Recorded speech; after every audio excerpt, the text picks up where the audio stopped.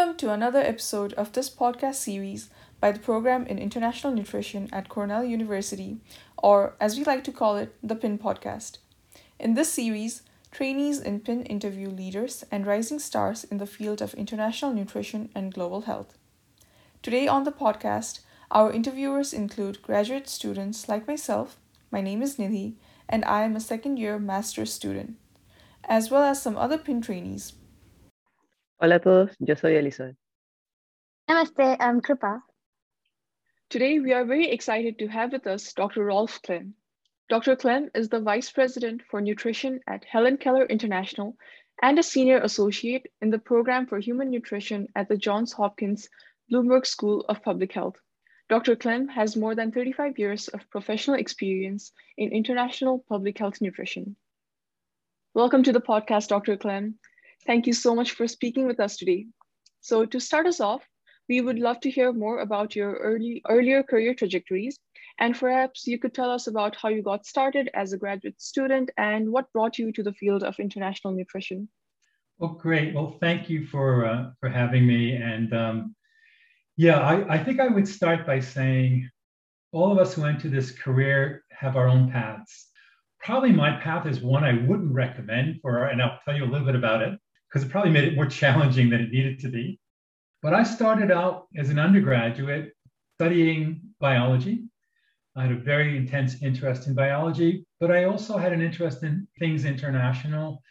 And I felt in many respects it would be nice to be working internationally. And I thought, well, it'd be nice to be a doctor, because doctors have a service that they can provide to people who often don't have healthcare services. I also was influenced by the life of Albert Schweitzer at the time and the good that he did. So I finished the degree in biology, but as part of the degree, I also was able to take a semester and spend it in Sri Lanka. And that's sort of where I really learned about life in a country that was undergoing fairly large population shift, where there was so many issues that influenced people's lives and their health as well. And so when I came back to finish my degree at the Colgate University, I started to apply to medical schools. I took the MCATs and I got frozen feet. I said, I can't see myself after 4 grueling years in undergraduate going right back into, the thick of studying, because the world had been opened to me by traveling. And so I thought, well, how can I get overseas again? And at that time, there were a few options. You do something in a religious group, and I wasn't particularly religious. You could apply for a fellowship. Those are really selective. Or at the time, I applied for the Peace Corps. I was at the time, probably, I don't know about undergraduates these days, I was suspicious of the government, and the Peace Corps is a government institution. But that was the way I could get back overseas. And I applied as a nutrition volunteer. And as the Peace Corps will sometimes allow you to get into fields that you haven't really studied for, biology and nutrition, well, they're interrelated, but they aren't necessarily one and the same. And so I found myself in a very rural area in the northern part of the Philippines, in a non-electrified area, working at a very community level with midwives, health service providers, with the rural health physician and nurses. And as most Peace Corps volunteers would tell you, you gain a lot more than you give. I mean, I was a young kid. I was 22, 23, but I got exposed to so much. And that solidified my interest, one, in understanding that you don't have to have clinical training. Really, public health training, I felt, was what was needed. Plus, I thought I'd be a terrible surgeon. So I came back after Peace Corps and I learned about public health, and that you can actually do a graduate degree in public health. And as most of you are probably who go to graduate school, you recognize how expensive it can be. And Hopkins at the time offered an MPH in 11 months. So, and it had a good reputation. So I went into debt, took out loans, and threw myself into the Masters of Public Health program at Hopkins. I came out of that program, I kind of say I knew enough to be dangerous. And I say that because you can only learn so much in a classroom. You can learn a lot about statistical analysis, and you can become very versatile and in running regression models. And therefore, you can be dangerous because you really need to understand where the data comes from, what it says, what it doesn't say, how it was sampled. And that takes really getting involved, in my view, at a primary level in a research endeavor. So I did finish my degree at Hopkins very quickly in 11 months, and I was an MPH graduate. And as you know, you've now got to find money to pay back your loans. I ended up joining a for-profit organization. Some people will not so nicely describe it as a Beltway bandit. And it turned out to be a fascinating experience for me to understand the business of public health, because there is a business side to it. And in a short while, less than a year, I had grown a distaste for it. I had a classmate of mine talk to me about a project in the Philippines. And I mention that because you as students, some of your best advocates and networks and linkages to jobs now and in the future will be each other. And I can say that for me, that was very much the case. And it opened a door, and I ended up taking a job as the child survival program manager for Helen Keller in the Philippines right after my master's degree. But that was sort of kind of putting myself in your shoes, and I graduated, and like I said, I needed to find a job to pay back loans, and I did. But then other doors opened up, mostly through my linkages with other classmates. Wow, thank you. It does sounds like a story, like an adventure that we can relate with, because it's very real. All the challenges and the uncertainties of being a graduate student, and also having to go back into what is sometimes called the real world. We hear a little bit about that story. We wonder, how is it now? Like, what is a normal day, or at least a common day in your life? And I know that may be different. I heard you a little bit before mentioning upcoming travel plans. So maybe, a little bit about how does it look to be in your shoes for one day? About 8 years ago, I took this position of vice president for nutrition for Helen Keller. It was a new position. So there wasn't really a defined job description. It was very general, but essentially it's responsible for the technical quality of the work we do. It is responsible for building relationships across both funding organizations, but also other research partners, as well as other implementing partners. It's recruiting good people and finding young leaders to take on important projects or contribute to that. It's looking at the research agenda and deciding, and it's writing funding proposals.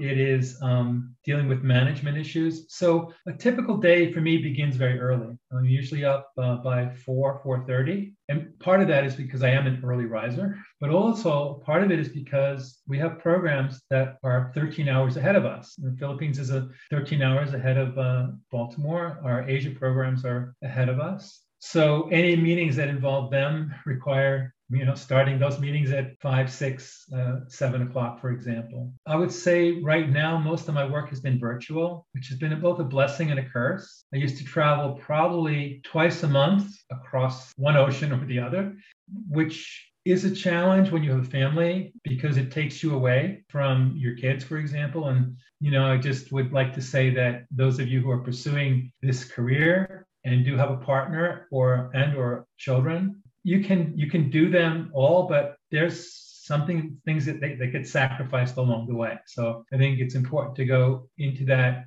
both with your partner and with your kids. It's not an easy task sometimes to find a position for both you and your partner, or if you've got to pull the kids away from school at a certain age and move them.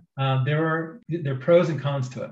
So my day is spent a lot in various meetings, reviewing either technical projects, assessing funding opportunities, looking at how we might partner with different organizations, as well as reviewing manuscripts. I have gotten away from the day-to-day analysis of data. I mean, I still can get into it, but it's something I really enjoyed previously. But like any language, if you don't use it, you tend to lose it, or it just takes you a lot longer. So while I still can, I have people who are much younger and much more immersed and brighter that I need to rely on. Great. That does sound very busy. And we were wondering, what are some of the skills that you have gained during your PhD work that helped you in your current work? And also for current graduate students and young professionals, what do you think are the main skills to focus on in the field of international nutrition? So it kind of depends on your career path, but I think a set of skills that will serve you well, no matter what career path you're in, is first of all, critical thinking, right? And that is understanding and being able to think through the evidence, to understand that one study does not a policy or program make.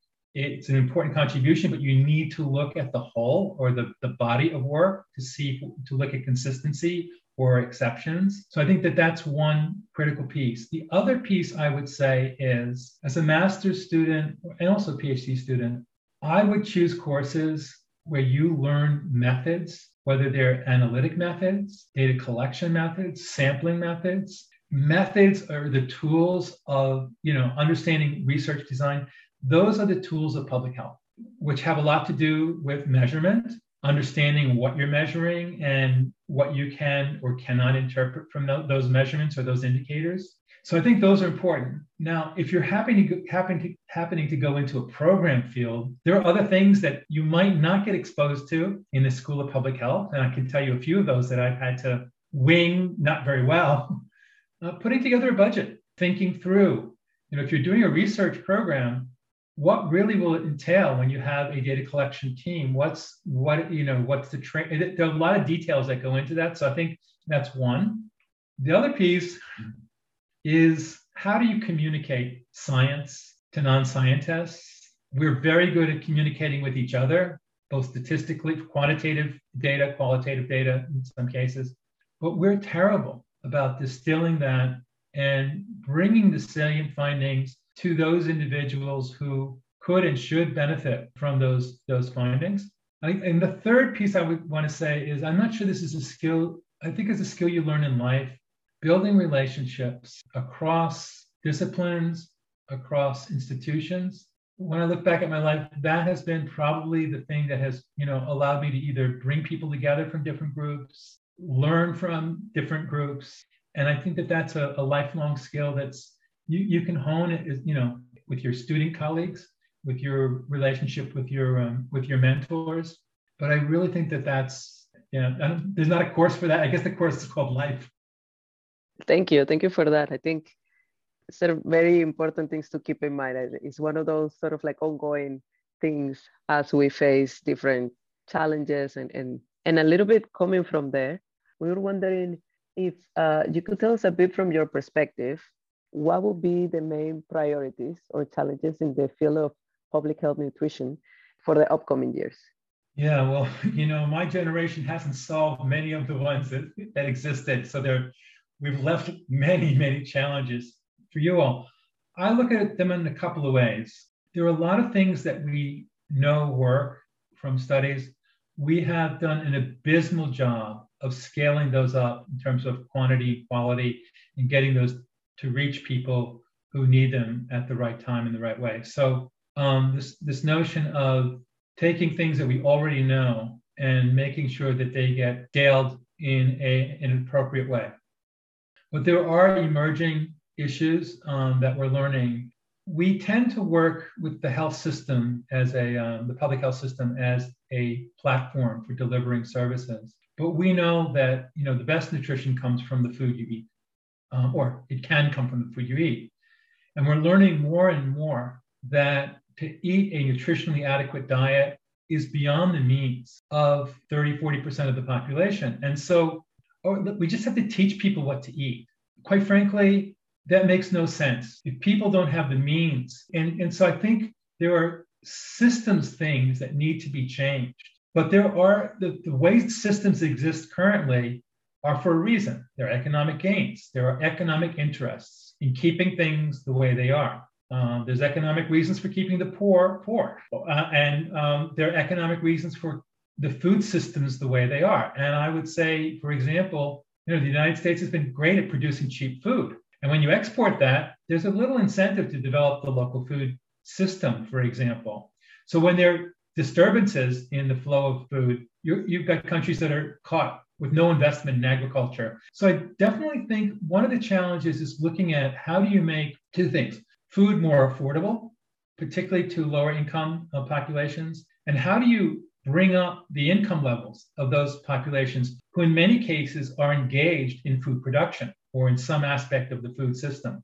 And we're learning it's not easy to make nutritious food less expensive. We need to find new ways to do that. A lot of that food is perishable. And if you're producing it and have to make it travel a long way, you need infrastructure. You need roads, you need cold houses, you need ways of storing. So it requires that kind of investment, which is not something we are trained to do in nutrition. But I think that's a huge challenge. The third area I would say is nutrition in urban environments, because urbanites like myself, I don't grow my own food. I'm sure you probably don't, although I know in Cornell you probably could, but I don't know if you do. And what we eat is determined in part by what's available to us and what we can afford. And when resources are constrained, you rely on essentially the cheapest food that tastes good. And those could be highly processed, which are somewhat lacking in really important nutritional value. And urban people, there's less stability there. There's daily wage earned. You oftentimes are a laborer, and what you can afford to buy, both to eat and for other things, depends on whether you've got a job and what you make for that day. So I think that's an important area that we don't really have a good handle on. There are other challenges, but I think those are scale, taking interventions that we know work to scale, figuring out how do you make nutritious food more affordable, and or people with low income increase their income. And then the whole issue of providing both nutrition services and affordable food to particularly urban poor. Thank you. So as students, we typically end up thinking nutrition education can help coming from the nutrition side, but it is good to know that the key challenges remain in how to scale things, especially for what we already know, and how to make food more affordable, especially for urban poor as well. So we are just taking down notes. I'm pretty sure Nidhi and Elizabeth are doing that too. So thank you so much. And we're almost towards the end of our podcast. As we wrap up, we just have 2 questions for you, and you can answer them in no particular order. What is the best thing and the worst thing about your job? The best thing for me is working with the teams in the countries and trying both help build their capacity, but also to learn from them. I was a country director for Helen Keller many, many years ago. I can say in 19 Forgotten. And when you take on a role for an organization in a country, there are a lot of factors you have to consider. It's not just technical. They're political. There are all sorts of things. So to me, it's working with the teams to help solve those issues. The worst part is always having to find resources to support the country work and not having enough of the resources that need to really be brought to bear on a large scale for some of these projects. We do projects. We work with the government to test out things, but that is, and that's satisfying, but that is only the beginning. The question then is, how do you mobilize the management resources, the financial resources, the structural changes that need to take place in order to make those programs and interventions reach those who are most likely to benefit from them, and to deliver those in a way that are easy for people to access, respond to their perspectives and needs, and obviously address the underlying cause in as cost-efficient way as you can. So I think